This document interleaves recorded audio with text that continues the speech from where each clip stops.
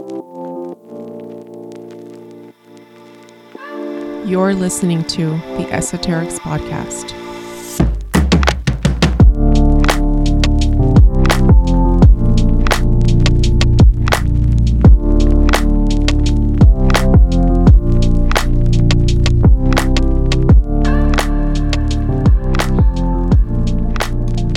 Hi everyone, this is Elise. And this is Joe. Welcome back to the Esoterics Podcast. How you doing today, Joe? Hi, I am fantastic today. It's a good day today. It's going to be a good day today is what I say. It's Friday. We rarely record on Fridays. I know, right? I love it. No, I don't really do anything on Fridays. I reserve Fridays for potential social situations. Like I might have to be going to do a happy hour or something, but mostly Fridays are my day to just start the weekend and do errands, go shopping, do all the things that I want to do to prep for the weekend. And it's just a fun day. So I like Fridays. It'll be fun too. Yeah. I just like it's like a release of having to do shit during the week. Right. It's like I can sleep in if I want to, or I can try tomorrow. Okay, well, you have a particularly busy weekend ahead of you. Yeah. So, but next weekend you'll be able to be like, Friday. Well, we're organizing a yard sale. So there's that. Do you have a bunch of stuff to sell? I have enough. It's not a ton. I already cleared out our garage. Our goal is to clear our garage because we're supposed to we've purchased a Volkswagen bus. I think it's like a 60 something. Shut up. Did you really? Yeah, we bought this thing a year ago. And we haven't received it yet because it's coming from Texas. But we're supposed to get it really soon, like sometime this coming month. And so obviously it's a restored and everything. And so I was going to say, is it in mint condition? Yeah. It's original interior. So we just had it repainted and then like the windows like redone or whatever so that they're properly insulated. But dude, shut up. What are you going to do with that thing? Go to the beach.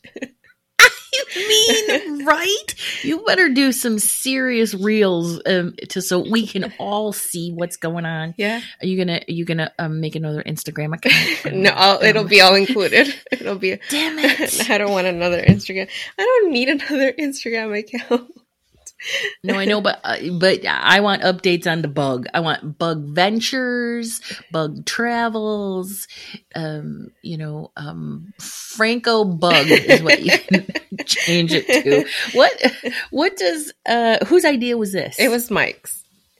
Yeah. I figured. Yeah. It was his idea. He had a friend or acquaintance locally that was selling one around the same time here in California, but they wanted something crazy for it. And then his friend in Texas, who also deals with vintage cars and stuff like that, found this bus and he offered it to him. And he was like, what do you think? And I'm like, you always say yes to my crazy ideas, so let's do it.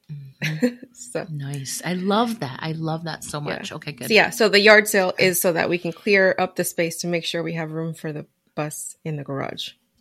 For the bus. Okay, now are the littlest members of the Franco family excited about this, or do they don't care? Oh yeah, no, they are. They're all just. We're gonna go to the beach. Like that's the whole thing is we're gonna take it to the beach. We're gonna go to the beach. Okay, so you have to get a. Does anybody have a surfboard? No, we have boogie boards, but we don't have surfboards. Okay, all right, same thing, right? I mean, kind of. They're just a little small bit and cheap. All right, so you can strap those to the roof like a traditional Southern California beach bug. Yeah, exactly. All right, okay. I'm so goddamn excited for this shit now. Yes. Okay, Elsa, do you have any good stuff for sale? I have an art desk. I have home furnishing stuff. I have a bunch of extra lamps. I just want to get rid of a lot of pillows that I've accumulated over the years because Right. I don't know, because I just buy pillows. Like throw pillows? Throw pillows. Mm-hmm. Yep. Oh, yeah. Cute. Yeah. All right. I love that. Yeah. So, but we're doing it with the neighbors. So hopefully it'll be like a block, a block party situation thing. So it'll attract more customers, hopefully. Right. What, you're going to come away with something from the neighbors. No, don't say that. The goal is to get rid of stuff, not to, I always do. Like, I got to have that. This is the time of year, I think, where it's coming up on it, right? We're going to talk about October and the closing vibe, but this is the time of year when the days get cooler. You start putting away the summer clothes, getting out the fall and winter clothes. You start making soups. You start decorating for spooky season and lighting candles. And it all lends itself to nesting and creating a more cozy home, with things like throw pillows and rugs and stuff like that. So hopefully you'll have a really successful. Yeah. Yeah. I hope so. And whatever I don't sell, I'm just going to donate. Right. So, there's a local thrift store. They, their proceeds go towards an animal shelter. They have, they're dog rescue, actually. They run their own dog and cat rescue. I love that. Yeah. So that's where it's going to go. It's a good cause. It's a good cause. Mm-hmm. Yes. Yeah. I had my first astrology class. Oh, how'd it go? This week. It was good. This week was just about getting to know. We got a history of astrology, which is actually really cool. Uh-huh. And so my mentor, Rosie, is literally the most astro-knowledgeable person I've ever talked to. So while she was going through the history of astrology, I'm not kidding you. I made notes. I have 5 potential podcast topics. Ooh. 5 just based on the history of astrology, and they're all different. So we went through that, and then we broke up into little groups. Okay, well, here's the thing, right?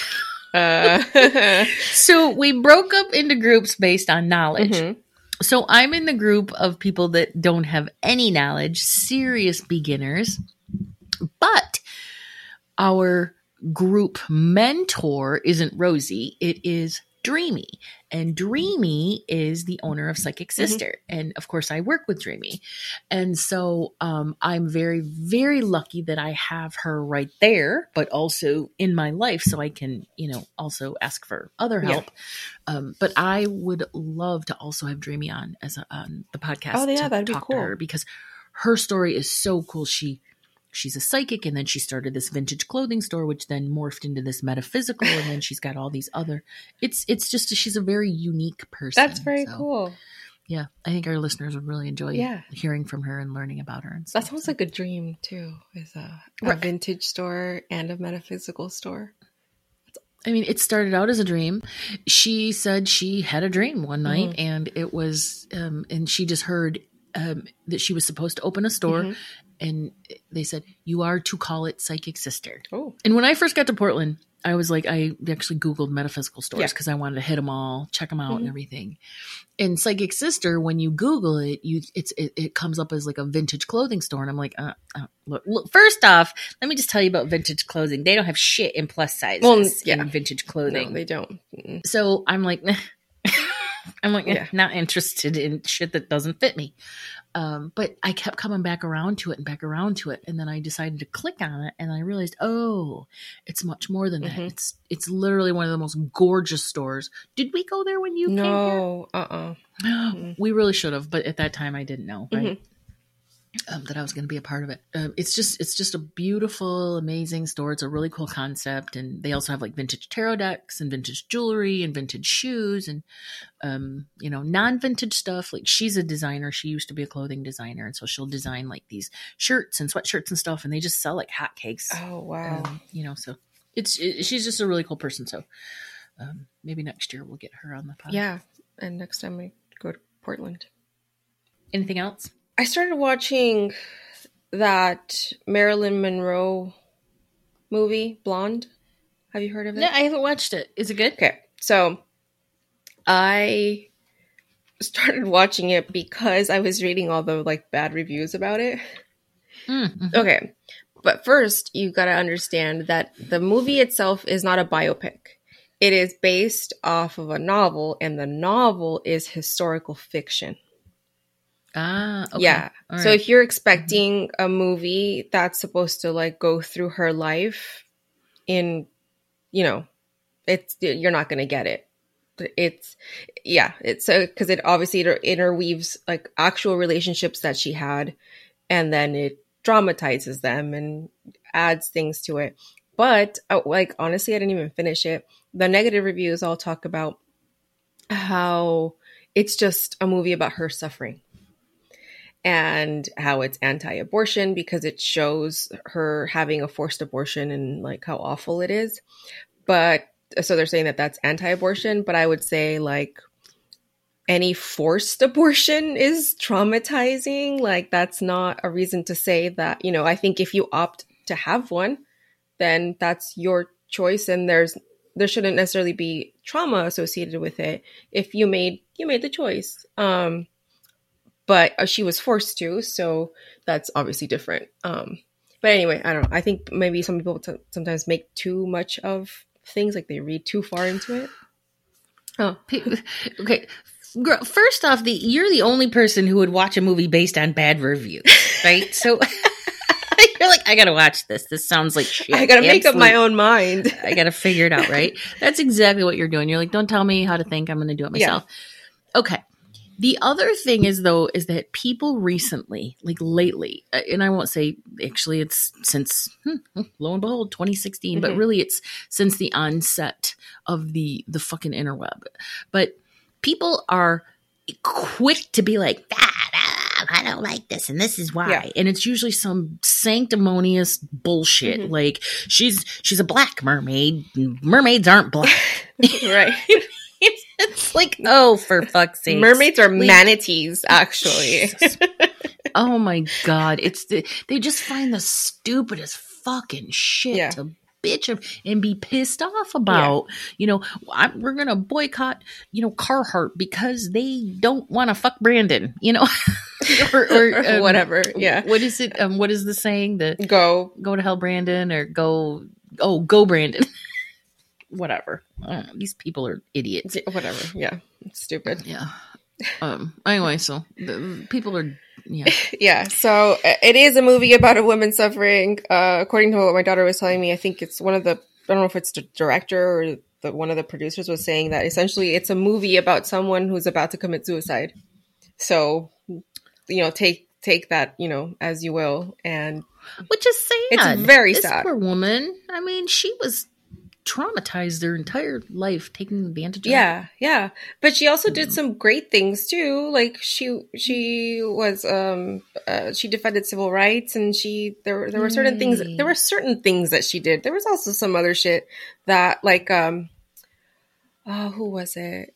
Oh no, that wasn't her. Never mind. It was Jackie Kennedy, who her wedding dress was designed by a black woman, and beautiful dress. Something happened too. I think that it was either like a flood or a fire or something, and the original dress was wrecked, and she worked like 24 hours nonstop with her team to recreate it. They did it and got it to her on time. This bitch didn't even give her credit. This bitch did not name her. When they, there's obviously, she was fucking Jackie Kennedy, right? And there were these pictures taken of her, and obviously it's a big deal that they got married in their wedding. She did not name her designer. Oh, she did anybody ask who's your designer? And she said, I'm not telling. Oh, I'm sure people asked, but I'm sure it was featured in magazines. See, that's the bullshit. Yeah. But who was it? I want to get her name because I want to. We're gonna name her. Yeah, I want to make sure. It was Anne Lowe. Her name was Anne Lowe. I want to make sure. Anne Lowe was the designer of Jackie Kennedy's wedding dress. Dress. Anne Lowe. Yeah. So anyway, I just totally got off topic, but yeah, no, that's what we do here. We go on righteous outrage tangents, whether it's about mermaids or wedding dresses. We're all here for it. But anyway, back to the movie thing. Anyway, Anna de Armas, though, who plays Marilyn Monroe, regardless of what you think of the storyline and whatever, she did a kick-ass job as playing her. Wasn't she the one? She was the one in the chess show. Is that her? She's the one from that movie Knives Out.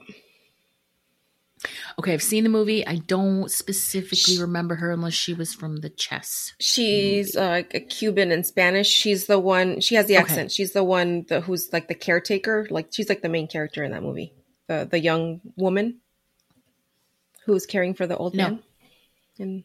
No. But I'll look her up. Okay. Yeah. No. Anyway, she did. She did amazing job. Pulling like she really does look like her. Her expressions, the smile, like she did and I would say that for that and the cinematography, it's worth watching. Yeah, the storyline, I get it. I understand the criticism. I mean, that's what it is. You can't please everyone. Yeah.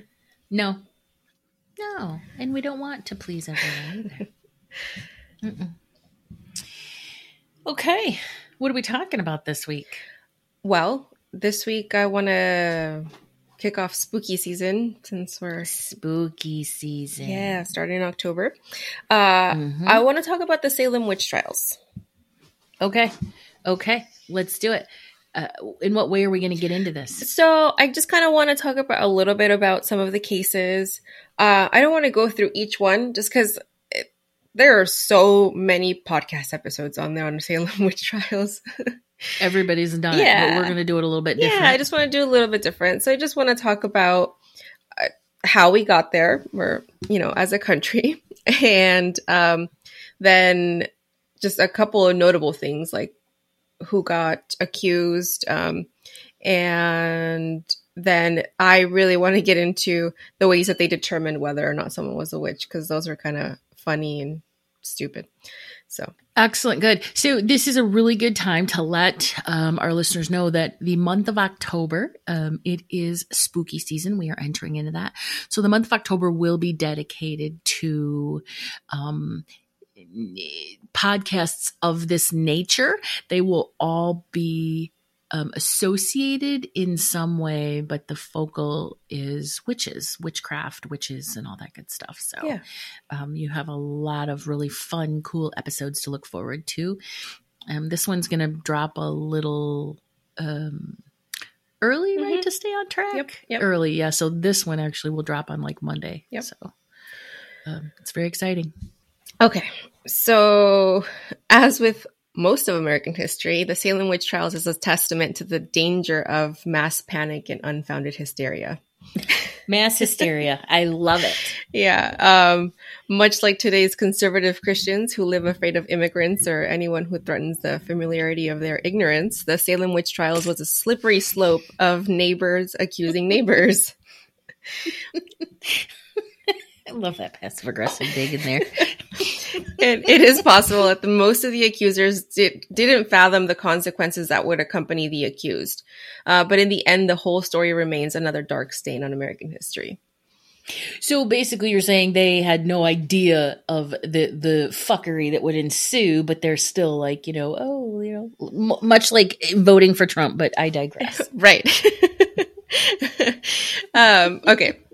So the Salem witch trials were a series of hearings and prosecutions of people accused of witchcraft in colonial Massachusetts between February 1692 and May 1693. So just a little bit over a year, this nonsense happened.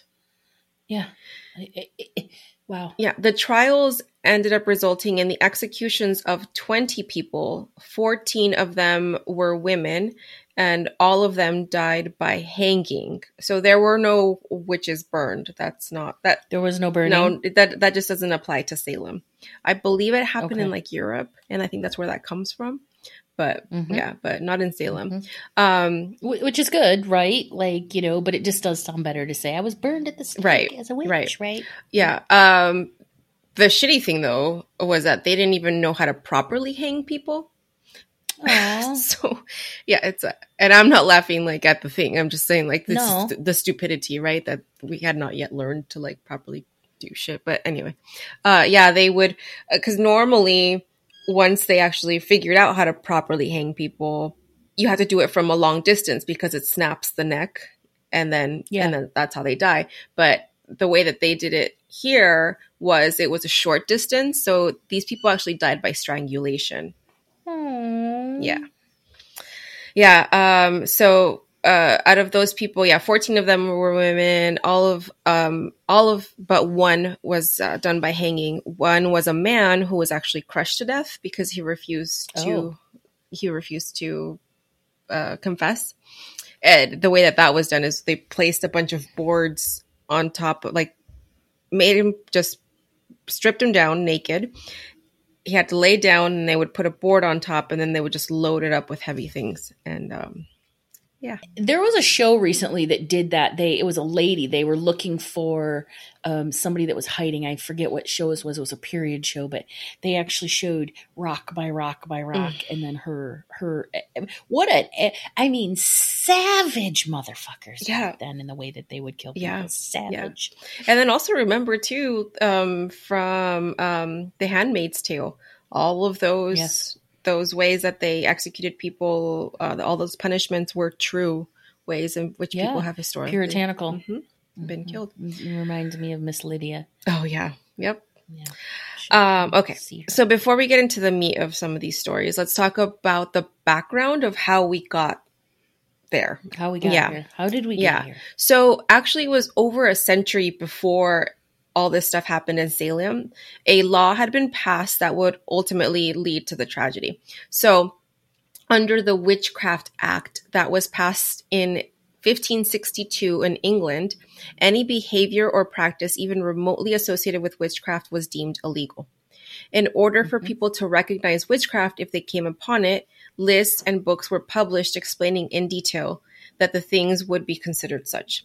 This was so serious that by 1644, the English government had created an official position called the Witchfinder General, which is exactly what it sounds like. So that hysteria and the goal to hunt down possible witches may have played a role in the paranoia and the persecution of witches by the Puritans in Massachusetts. So they created a role, witch hunter. Yep. Right. Yeah. And then possibly that's the person that Trump is always mad about. Well, I know it's because he fucking overuses witch hunt for everything. Oh my God, I keep going back. Listen, I try not to talk about him because I don't want to, be polarizing for people that are Republicans, right? Yeah. But this is they just keep coming. I'm sorry. I'm not. Okay, but I have to say this though, is this in the Salem witch trials, when somebody would confess to actually being a witch, they weren't punished. They were just let go. No. Yeah. Yeah. Oh, I thought, well, who are the people that were killed? The people that didn't? Yeah, the people that didn't confess. It's ridiculous. Yeah. Now, you would think after several releases, yes, I'm a fucking heathen. I am. And yes. Yeah. Yeah. Let me go or I'm going to curse you. Let me go. I mean, oh my God. All right. Well, they had their own way of doing things back then. Their own ass backwards way of doing most things, actually. Okay. So Salem, Massachusetts, it was founded in 1629, and in 1641, English law makes witchcraft a capital crime. In 1684, England declares that the colonies cannot self-govern. So in 1688 is the first case of someone exhibiting a sign of witchcraft. So following an argument with laundress Goody Glover, a woman named Martha Goodwin, or a girl named Martha Goodwin, she was only 13 years old, she begins exhibiting strange behavior. Glover is then arrested, and then she's tried for bewitching the Goodwin children. And then Reverend Cotton Mather, so this guy is he is one of the people that played a main role in getting people accused and locked up, and it was a mess. Thanks a lot. He's a hot mess, and we'll learn more about him. So he actually met twice with Goody to try to get her to repent for her witchcraft, and she wouldn't do it.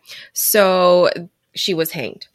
Mather then takes Martha Goodwin into his house, but her bizarre behavior continues. So, yeah, I don't know. What do you? Okay, do we know the origin of the term goody, and why is it like a prefix or something? Oh, like a goody two shoes, like that? No, well, no, like you might be Goody Franco, I might be Goody Figueres. Like what the fuck is Goody mean? I thought that was her name. Just her name is Goody. Her name is Goody Glover. No, okay, well, I'll do some research into that because I think it's like miss. It's like Mrs. or Miss. Oh. I think it is because everybody was Goody this and Goody that back then. Because if it's your name, I'd be mad. That's a dumb name. I'd be like, okay, but this guy's name was Cotton. I know. So you make a fine point. They had stupid names. I'm sorry, but they had stupid names. Yeah, his dad's name was something stupid. Yeah. Cotton's dad was actually he was the worst. Oh, he was foul, but because Cotton was a priest, yes, a priest or he was a reverend. Yep. A reverend, yeah. So he was horrible, but you know he was raised to be that way, and his dad was the worst. Yeah, his dad's name was Increase. Increase. I know. What is that? Those weird puritanical names. Increase. Who says you look like an increase? I'm gonna name you little baby Increase. I don't know. The Spanish have them too. Like there's this name. I hope I don't offend anyone, but there's this name in Spanish, and you name a woman, and it's called Tránsito. Tránsito, transit? Yeah, like a transit, like traffic. Tránsito. Yeah, I don't know why that's a name, and I think it's ugly. Sorry. I mean, you know, people have dumb names now too. Oh, I know. This is a very uplifting episode for everybody, just so you know. We're all positivity and love and light in this one. There's people that name their kids Absidy. Have you heard that one? It's ABCDE, and it's pronounced Absidy. Absidy. Yeah. Oh my God, who comes up with those names? What? No, people. No, people. No, they're never going to be able to find their name on like a personalized teaspoon or whatever at the truck stop when y'all go on vacations. I mean, they're not going to be able to find it. As a person who personally struggles with that. Mine's always Joe. God damn. Or Joanne. Yeah, Joanne. Joann. Mm-hmm. We've been gypped our whole lives. I did it to my kids too, because even though Sophia's name is common, it's spelled with an F. So she can rarely find it on keychains or whatever. So yeah. All of them actually, right? Yeah. Your youngest. Yep, all of them. The oldest. Yeah. Yep. So, sorry guys. All right. Sorry. Anyway, all right. So the madness of this story actually began in 1692, and there were two little girls who began displaying symptoms of delusion. They would have contortions and odd positions. They would make strange noises, and they spoke gibberish, appearing to be having these fits. They did try traditional medicines and prayers, but by late February, none of that had worked. And so then the Reverend called upon a local doctor, and this guy's name was William Griggs. So Griggs was the first to declare that witchcraft may be the cause of their strange behavior. So I listened to the Morbid episode where they talked about Salem witch trials, and they talked a lot about these little girls and how like they were basically responsible for like accusing a bunch of people. But I'm like, I don't know. I mean, I get it. But like some of the stuff was like vomiting, like it was extreme shit where it's like, I get that they could have been bored because like children in that time, they did nothing. They were just like little tiny slaves. They were just there for work. Yeah. They were not allowed to play. Like their life sucked. So it could be, but also I think a lot of it has to do with the adults in the room, you know? The adults could have put a stop to it. I mean, again, we're going back to the mass hysteria, all you need is one one person to be like, I blame you because you're the cause of all my troubles. And then everybody's like, yeah, I blame you too. Yeah, And there you go. exactly. It's wildfire. Yep. So these two girls, 11-year-old Abigail Williams and 9-year-old Elizabeth Paris, they lived with Elizabeth's father, the village pastor Samuel Paris, along with his two slaves, Tituba and John Indian. Tituba, she's a badass, guys. Yeah. Hint, hint. Mm-hmm. All right. So what happened was the town then pressured the girls to say, like, what's going on? Who bewitched you? And they blamed Tituba. Yeah. Mother. Yeah. And the problem with this is that so Tituba was arrested along with Sarah Good, who was a homeless beggar, and Sarah Osborne, who was a woman who rarely attended church. Which is like convenient, right? Like, whatever. So that'd be me. Yeah. So exactly. It could be me. Mm-hmm, mm-hmm. So they did what we now know as like turning them against each other. Is essentially what they did, saying that like the one Sarah was saying that the other Sarah did it until one of them turned. But eventually it was Tituba that they pressured to confess. She confessed to using witchcraft, and then it kind of went from there. Her testimony made that whole witch hunt spiral out of control. Mm-hmm. I won't get too far into that, but they were basically the first people to be apprehended. Mm-hmm. Okay. Mm-hmm. So, spoiler alert. Yes. Or what did you say? Hint. What did you say? Hint? Yes. Hint. Yeah. Mm-hmm. We'll get into that later. Yeah. Find out about what a badass Tituba was. Yes. Okay. So the first person to be tried was Bridget Bishop, and she was a woman considered to have questionable morals. Was the first to be tried and executed during the Salem witch trials. So she was known to rebel against puritanical values of the time. She stayed out long hours, had people in her home late at night, and hosted drinking and gambling parties frequently. In other words, she was a good time. She was fun, right? She was fun. Let's hang out with her. I would totally exactly. After her second husband died, Bishop, who had been married 3 times, she was accused of bewitching him to death. Though later she would be acquitted due to lack of evidence. Unfortunately, though, for her, the allegation of witchcraft would not be her last. So that was only the first time she was accused, and then came this shit. Okay, due to lack of evidence, but I mean, since when did that ever stop them? Because they hung a bunch of other people. Yeah. Also, here's my question too. How back in those days? I mean, she was married 3 times. I mean, being divorced once, or that's was a sin. So how did that all happen? I think it was her husband. Oh yeah, her second husband died, Bishop, who had been married 3 times. Death. Okay. Yeah. Oh God. All right. Well, still, she was the fun one, so we don't judge. I mean, people died all the time, in early ages at this time. Just because she was married 3 times, though, doesn't mean she got divorced. They probably all died. And that was the question, like, why was she single 2 other times? Yeah, they probably died, because that's just what happened all the time. Yeah. Okay, so the Salem witch trials would actually be the second time she was accused. And this time, according to her death warrant, she had supposedly caused bodily harm to 5 other women. Abigail Ann Putnam, Marcy Lewis, Mary Walcott, and Elizabeth Hubbard. Her death warrant was signed on June 8th, 1692, ordered for her death to take place by hanging on Friday, June 10th, 1692, between 8 a.m. and noon. And it was carried out as such by Sheriff George Corwin.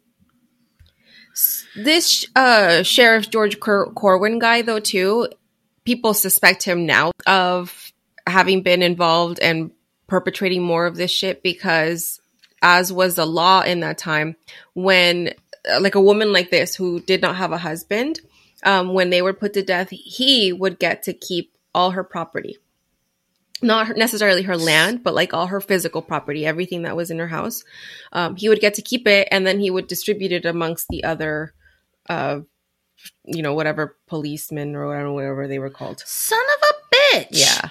Seriously. So of course he's going to target single women. Oh, because, you know, there was always single women. It was mostly single women that were accused, single widows and elderly. Son of a bitch.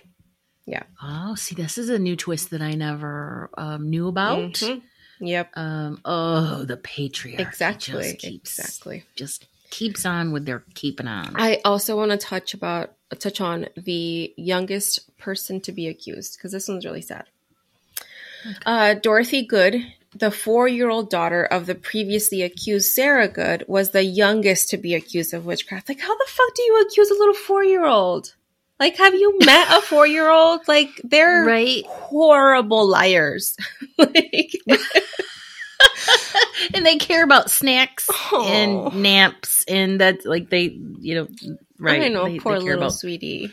4 years old. Did they? No, wait. She was not. She was not killed. No, she was not. Okay, good. But she was held. So she was apprehended and she was called for trial in March 23rd, 1692. She was accused by some guy, Edward Putnam. Anne Putnam testified that the little girl tried to choke her and bite her, which, as 4-year-olds do. I'm going to ask you, like, what the fuck, what were you doing to her? Because I was going to say that did she just walk up to you and just start choking and biting you? This reminds me of this when my daughter was little. I think she was probably around that age. She was probably about 4 or 5 years old, and she had done some shit, and she comes over to us kind of crying, and she tells me and Mike, "Amma hit me for no reason." And we're just like, really? She hit you for no reason. He was just like, she just walked up to you and was just like, smack. Like your grandma just walks up to you and just out of nowhere just hits you for no reason. So anyway, Ann Putnam, I have questions for you. Okay, wait. What was the outcome of this? See, little liar. How did you figure out she's a little liar? Well, when we just asked, we're like, "What were you doing?" And then it turned out that she had been doing something to Santino, and he was a baby, so he had like okay. Okay, well, I was kind of hoping that she had bit because they do, man. Like toddlers will just bite you for no reason. It's like, what the. They're just trying to get a reaction out of you sometimes. Dude, and their teeth are sharp too, little asshole. Because they're new. Too. They're new teeth. Oh, God. All right. And you know what? It happens. They do weird shit. But that does not make them witches, okay? No. Makes them Satan, but not witches. Right. So, under pressure from the authorities and hoping that she would get to see her mother if she complied, she confessed to the claims. Poor little baby. Yeah. She had confessed to the claims that Sarah was a witch and Dorothy had been a witness to this fact. She was imprisoned from March 24th, 1692 to December 10th, 1692. So she wasn't hanged, but she did go insane afterwards. Of course, she's 4 years old. Poor thing. And she went insane. So they let her out when she was just too insane to know the difference. And then what happened? I don't know. We don't know more of what happened to her. Most of this stuff is the reason why we know so much about things as they happen, like the specific stories and the accusations, is because most of the stuff took place in a courtroom. And so obviously, it was all on record in some way. There are, though, a bunch of other witch trials that happened in different areas of New England, and a lot of them were covered up by the local governments. Like the records were. Yeah, because they were bullshit, right? Like this stupid ass sheriff who's like, "You're a witch. Now I'm going to need to take all of your possessions. I'm going to give them to all my good old boys." Mm-hmm. Yeah. All right. This was a load of shit, the witch trials were, but that's what we're covering. Yep. Okay. So let's talk about ways that they determined whether or not someone was a witch. Okay. So the first way was the witch cake. Much less pleasant than it sounds, the witch cake was one of the many tests used to determine if a suspect was in fact a witch or not. The rather large role of animals, particularly dogs, in the Salem witch trials comes to play into this, because they believed that dogs were the familiar of of a witch, and that was like her connection to the devil or something. I don't understand it, but that's what they believed. Especially like black dogs. That was the thing as well. Okay, so what they would do is they would make this cake, and it would prove a person's innocent or guilt. And they made it with rye flour and the urine of the inflicted person, or one of the people suffering the symptoms. And so then they would take this cake and they would feed it to a dog. And then if the dog then showed the same symptoms, then it was witchcraft. And in this case, the dog would then point to which witch made him ill. And it was a common practice for determining witches in England at this time as well. It's like, oh my God, there's so many holes in that methodology. That's the stupidest fucking thing ever. Of course a dog is going to eat cake. They'll eat their own shit sometimes. Right. Of course, they don't really give a shit about some cake. I want to see pictures of a dog pointing, though. Pointing, yeah. Right. Or possibly they went to their owner because it's a dog. Or can you give me more? God. What if they just went back and was like, can I have more cake? Bitch, what you got next now? You got any snacks? Any Scooby snacks? Oh my God. All right. That was a dumb one. Good one. That gets a thumbs down. Stupid. Thumbs down for being smart. They're all stupid. But all right. Let's move on. All right. Then there was the touch test.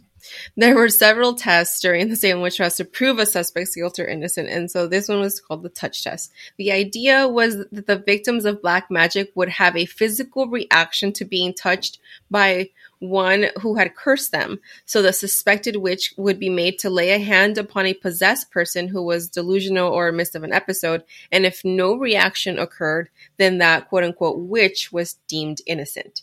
And then contrary to that, if the possessed person suddenly got better or came out of their fit, it was deemed that the witch, quote unquote, had placed them under a spell and she was found guilty. So the most famous case of this test being used was under the trials of Rose Callender and Amy Denny, who were both elderly women and both hanged, even though two blindfolded little girls reacted the same way to many different people touching them. It was stupid. And that's the thing, is they had these tests, and then people would pass the test, and then they would still hang them. Like, it was dumb. It's like, why do you have the test in the first place if you're not even going to use it? Like, there was another one that said that a witch could not recite the Lord's Prayer in full. Like, they physically were not able to do it. Which got my hands up here. And there was a man who, they're in the process of, they'd have him up on the gallows, and he recites the Lord's Prayer, and the crowd is like, what's going on? Like, they're all kind of freaking out. Like, he's not a witch. He just did it. And then fucking Mather comes out and he's like, no, this is just like more proof that he is a witch. And then they fucking hang him. Well, this sounds like MAGA logic.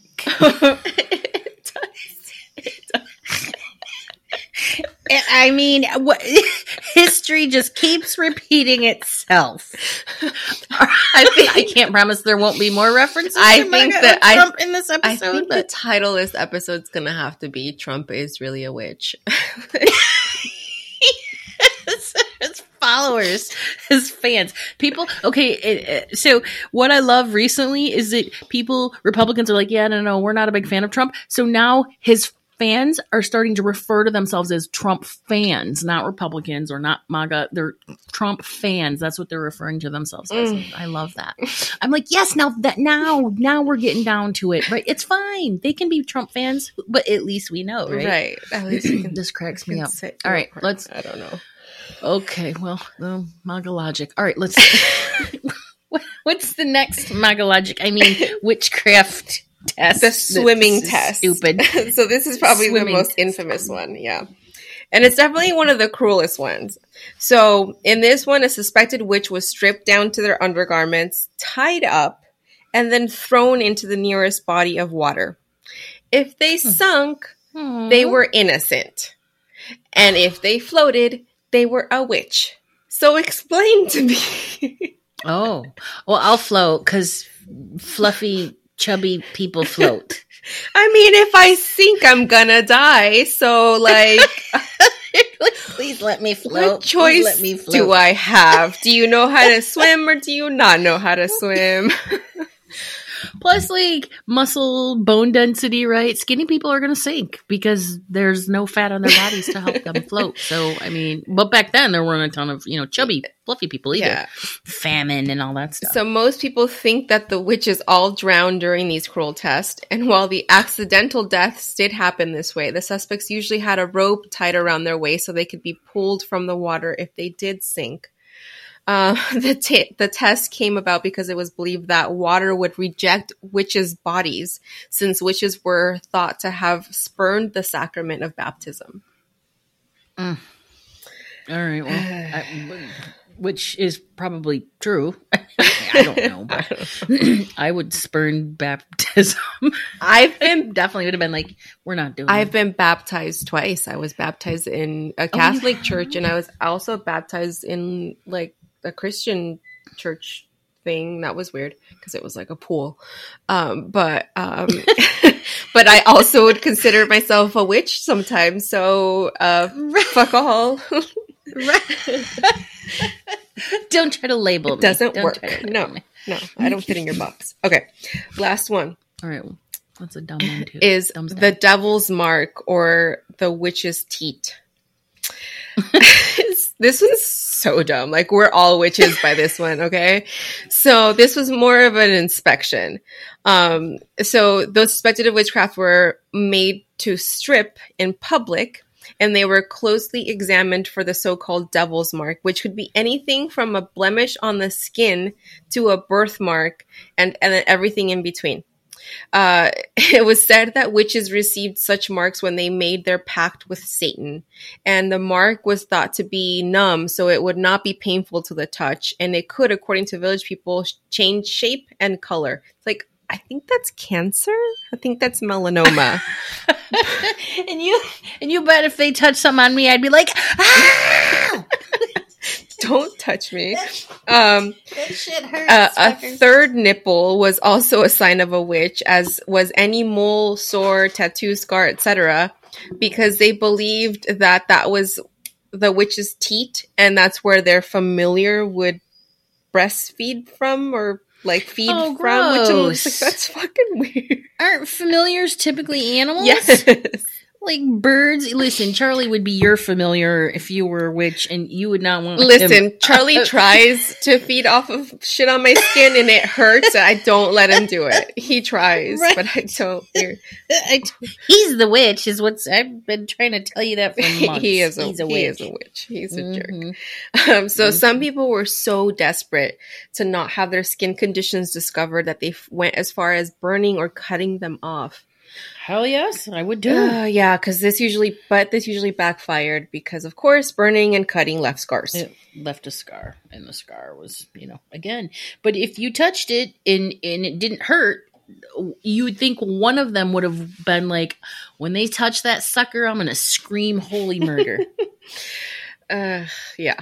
Okay. So theories as to what could have actually caused the panic, aside from people being nuts. One is smallpox. They believe that it played a large role in the witch trials, although no one back then likely knew it. The disease is that deadly, and it covers the infected person's entire body with pimple-like pustulates. Don't Google it unless you want to cringe. No, they're gross. Yeah. And then there's I don't want to get into like polio and stuff, but like, I can't believe people not vaccinating their kids now. Anyway, that's we used to die regularly or shit like this, right? Like the Puritans were Puritans. They were not into vaccinations. They were the original anti-vaxxers. Well, they literally didn't have any. So no. Europeans brought smallpox to North America, and about half of the Native American population was wiped out because of it. I would say it's more than half, because I think it was estimated to be like 3 million Native Americans that lived on the North American continent, and then it was stripped down to something like 300,000. But see, another our reaction fucking colonizers. Yeah. But in Salem in 1692, 500 people were killed by smallpox. Oh my God. It was an epidemic that caused symptoms like those girls were exhibiting. And additionally, the fear and paranoia around surrounding smallpox was so great that they made the hysteria about witches and the need to find a source of blame even greater. So these are potential theories of where this witch hysteria, what it was founded in, with the actual reason that it was. Yeah. So that these things were happening. This is basically saying like smallpox was a real thing that people were suffering from and dying from. And the whole thing was just like them trying to find a source of like who's responsible. It's like, you're like that Spider-Man meme of like, who's responsible? And they're just pointing at each other. It's like, pointing at each other. You fuckers brought it over. Anyway. Okay. The other theory as to what could have caused it was an outbreak of encephalitis lethargica. The symptoms of this include behavioral changes like shaking, strange pains, fever, and more. It's spread by insects and birds. And then the originator of this theory says that the point that a doctor was called to treat the girls and supposes that he was unable to diagnose the ailment at the time, and instead he just said witchcraft. And it's like one of those things, right, where you're just like, I can't explain it, so it's witchcraft. No, fucking Dr. Oz is who that was. Dr. Oz in his original form. Yeah, there you go. The other theory is ergotism, and this is caused by the consumption of ergo, a fungus which causes trouble when embedded in rye or other cereal grasses. When it's in there and it's consumed by people, it releases a chemical that is similar to LSD. Yeah, and may lead to hallucinations, muscle contractions, convulsions, and issues with internal organs. Oh, all right. So I was like, oh, yeah, man. But then I was like, oh, no, those other physical symptoms don't sound like fun. Yeah. Just hallucinations. The holes in this argument are the fact that rye was a staple crop of the people of Salem at the time. So they would have known, like, if something was like wrong with it or if it, it looked right. And the other thing was that ergotism also causes gangrene, vomiting, diarrhea, alteration to skin colors, and none of those were presented in the people that were. Okay. Yeah, so. All right. So these are just theories, potential theories, and people are like, well, maybe it was this, maybe it was that. But then I like that they're like, well, okay, but maybe not because exactly. I like that. So I mean, basically, it really is this the supporting. All of this is just supporting plain old bullshit mass hysteria. Yes, and the main theory, and this one is, you kind of can't argue against this one, was that one of the factors was poverty. Because a lot of this was just conflict between poor people and rich people. Yeah, because, so the town of Salem, or there was actually a separation between Salem Village and Salem Town. Most of the people and the events that we typically associate with the witch trials was actually centered in Salem Village, which is present day Danvers. Salem Town, where all the tourist attractions are today, was metropolitan, wealthy, and a seaport that levied harsh taxes against the agrarian and relatively poor members of Salem Village. That was covered in the TNT series Salem, that the taxes and stuff like that. Yeah. Yep. So they believe that, like, over time, that economic division became religious as Salem Village decided that it wanted its own church in an effort to distance itself from what it viewed as like overly individualistic and out of touch with God, whatever neighboring city. So, for example, there was the church that was occupied by Reverend Samuel Parris, and it was initially occupied by a congregation filled with members of the Putnam family. And then that's when Parris's daughter, Betty or Elizabeth, and his niece, Abigail, would go on to become the first witch accusers. So, it's all connected in that way. But essentially, it's just the whole theory is just postulating that accusers would be viewed as a little bit more than consenting puppets who weren't totally aware of what they were doing. Yeah.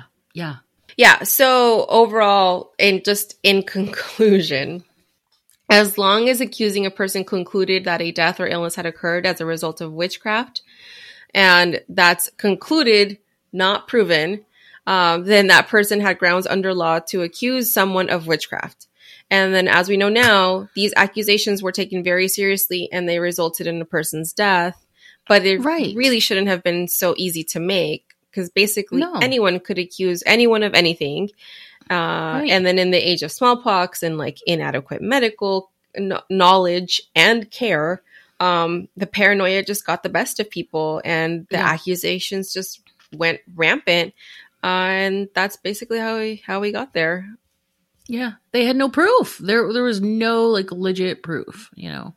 Even the people that confessed, right? Okay, well, what are you confessing to? You're confessing because you want the torture, the interrogation, you know, you want it all to stop, you know. And they probably said, if you confess, you'll be okay. Which apparently they were let go or whatever. Yep. So, but not until being the witch incarcerated. Yeah, the witch trials were ended by Governor Phipps. And that's good. And this was after many people who were involved in the proceedings expressed guilt and remorse about the events that had occurred, because, like I said in the beginning, a lot of people who accused others did not expect that the people that they were accusing were going to end up being hanged. So obviously there was a lot, you know, there was remorse there, because that's maybe they thought they were just going to be like punished or fined or God knows what, but maybe. I mean, shit. What did they think? Yeah.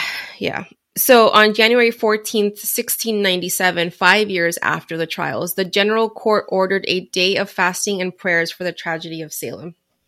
And in 1702, the court declared the trials unlawful, and the colony passed a bill in 1711 restoring the rights and good names of those accused, and granted a £600 restitution to their heirs. William Good, who lost his wife, Sarah, and their infant daughter, Mercy, because she was pregnant when she was imprisoned, and she gave birth to the baby when she was locked up. He received the largest settlement. Massachusetts formally apologized for the witch trials in 1957, something that Chief Magistrate William Stoughton never did. That was awesome. That was so much more interesting than It was a good episode. So if any of you out there listening have not watched the TNT series Salem, I definitely recommend that you do. It's only 3 seasons, which I was so mad about, but it's an easy binge. And it is so good, and it stars Shane West, who is hot. Oh, I love me some Shane West. But they really go in depth into the characters of like Mary Sibley, Cotton Mather, Tituba, and then Mercy, the baby who died, actually plays a main role. And Mercy's a fucking, I'm not going to spoil it, but that Mercy.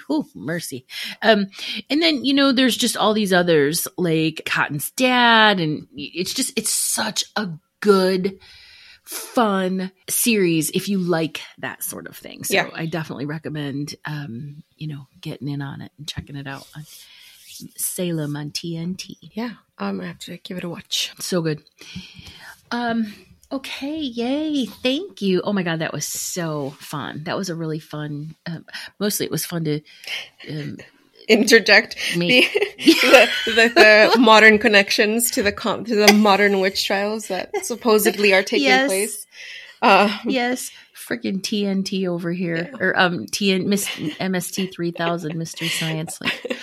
No, one of the things, I think there was like a tweet that someone did about just talking about Trump and always talking about witch trials. It's like, you are aware that the witch trials did actually produce actual witches, right? Like there were actual witches found.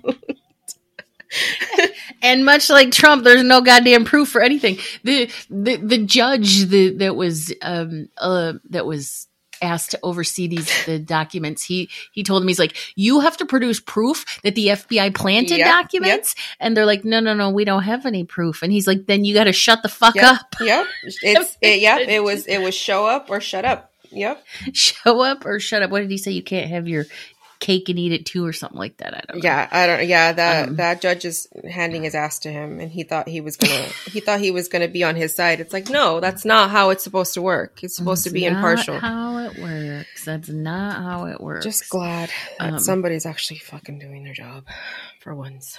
Yeah.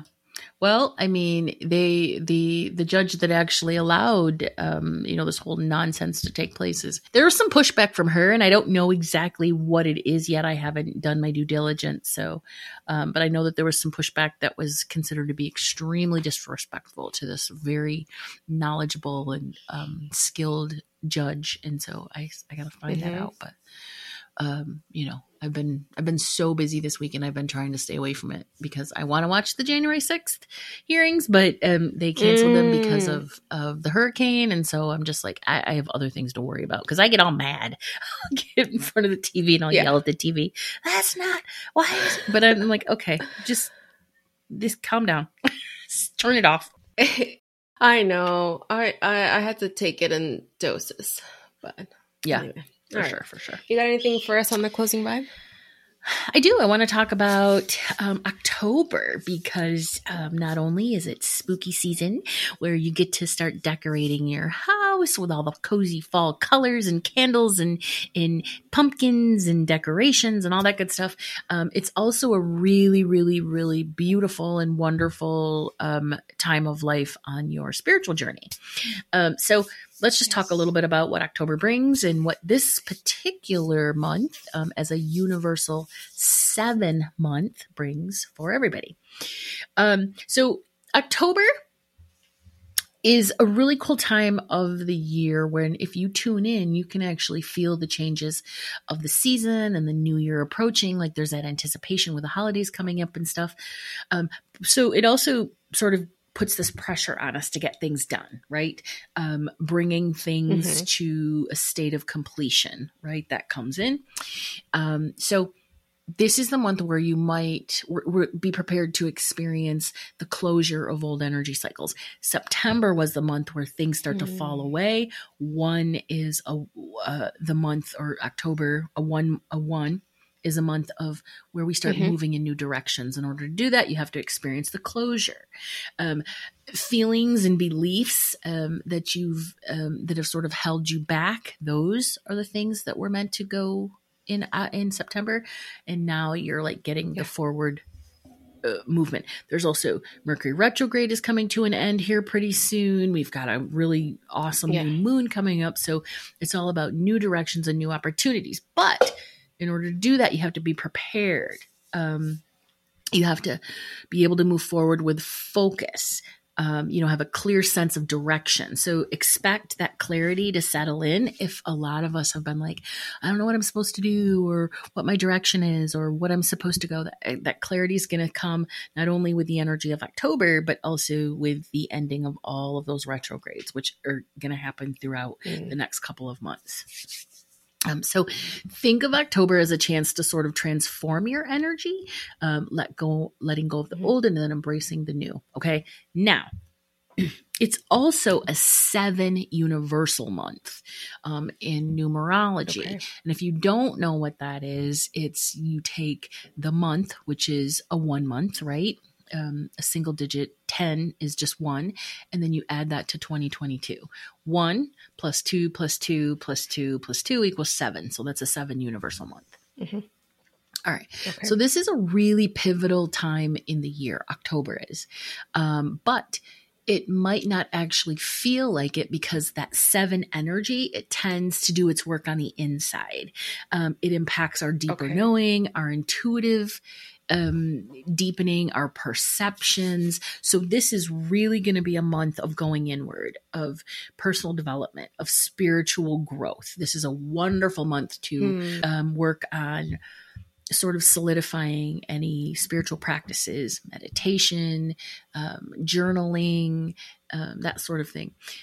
It's a great time to use those practices to lean into your truth and ask yourself some of those big questions that you may have been avoiding up to now to prepare yourself for the coming year. Because January 1st, your personal, your energy shifts January 1st. So you're going to start experiencing a lot of different things. All right. So some of the questions that you can ask yourself are just really simple. So are your internal and external worlds aligned? What's that mean is, do all of the things that you think and feel, are they sort of mirrored in your external world? If you're feeling frustrated and confusion and you're feeling disconnection, and you look at your relationships, your career, you look at your all of the things, your social life, are those also feeling disconnected, frustrating? That's your internal mirroring your external. If that's the case, you're going to want to look at the things that you need to bring resolution to. Do you have a spiritual practice that supports you?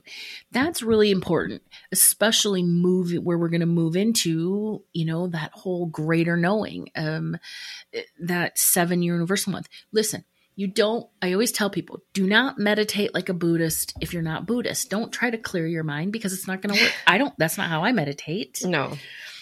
No, I put on headphones. I listen to some binaural beats or some solfeggio frequencies on YouTube, and then I journal. That's how I meditate. So find a meditation practice that works for you. It's simply about giving yourself the space and time to connect to your higher self, your higher knowing, your spirit guides, the universe, whatever you want to call it. So the other thing is that you should sort of explore in October is, are you being honest with yourself about what you believe? And that is really more of, do your beliefs support where you want to go? So if you don't believe that you are capable of being, starting this project or moving into this next phase or acquiring that thing that you want, if you don't believe that you're capable of it, you're not going to believe that. You're not going to do it. So it's time to really look at what your beliefs support, and then see if those actually work for you. So the energy of this month, it supports real soul searching. So this is the month October to do that. Search your soul, find your purpose, or at least start to seek it, because it is the foundation that upon which everything in your life is going to stand, is that purpose. So if you do that inner alignment work now, you'll avoid going in the wrong direction later. Okay. And then the last thing is that so many people say, well, I don't know what my purpose is. Your purpose, your path, all of those things, it's not an occupation. It is absolutely not an occupation. It is a very specific set of characteristics that you're meant to master in your lifetime, which then makes you the perfect person to do this certain thing. And what is that certain thing? It's that thing that feeds your soul. Maybe you want to be a writer. That's your purpose. Be a writer. Maybe you want to be a photographer, or maybe you want to take care of people. Maybe you want to be, an accountant, which can be it's a mundane thing too, but the world needs accountants. Whatever it is that feeds your soul that you love doing, that's what your purpose is. Thank you. That's beautiful. And 7 is also one of the most psychic numbers, right? Yeah, 7 is the number of the psychic, the spiritual knowing, and all of that. It's as your life path. If you have a 7 life path, you are the seeker of deeper meaning and knowledge. And so it just means that you, in this lifetime, you're meant to actually seek that deeper meaning and knowledge. I find the 7 is a lot of people that are very analytical. They have very, Virgo jobs, right? Like accountants, or, just very earth type jobs. And the whole point of them in this incarnation is for them to explore and embrace their spiritual side. Yeah, it's very cool. Yeah. What's your life path? You're 11 too. You're the 11 too. Ooh. And don't you have a 22-4 in there too? Yeah. Yeah. So that's rare, that you have 2 master numbers in your core chart, but the 11-2 is it's literally the most psychic and intuitive number of them all. Okay. I always tell 11-2s that if you want to be a full blown with all of the abilities, all the way up to telepathy and astral travel, which you do anyway, you absolutely have that ability if you're an 11-2. So yeah. Well, All right, guys. Well, you can find us on all the socials under Esoterics Podcast, and be sure to join our Facebook community, the Esoterics Community, to hear firsthand about our services, events, and courses, as well as access woo-friendly resources, energy updates, group-only pricing, and occasional card pulls and freebies. You'll also find support and information for developing your own spiritual practice, your own intuitive abilities, all of that good stuff. So thank you so much for inviting us into your life. And as always, stay mystical, magical, and ready to do it again the next time we meet. Bye. Bye.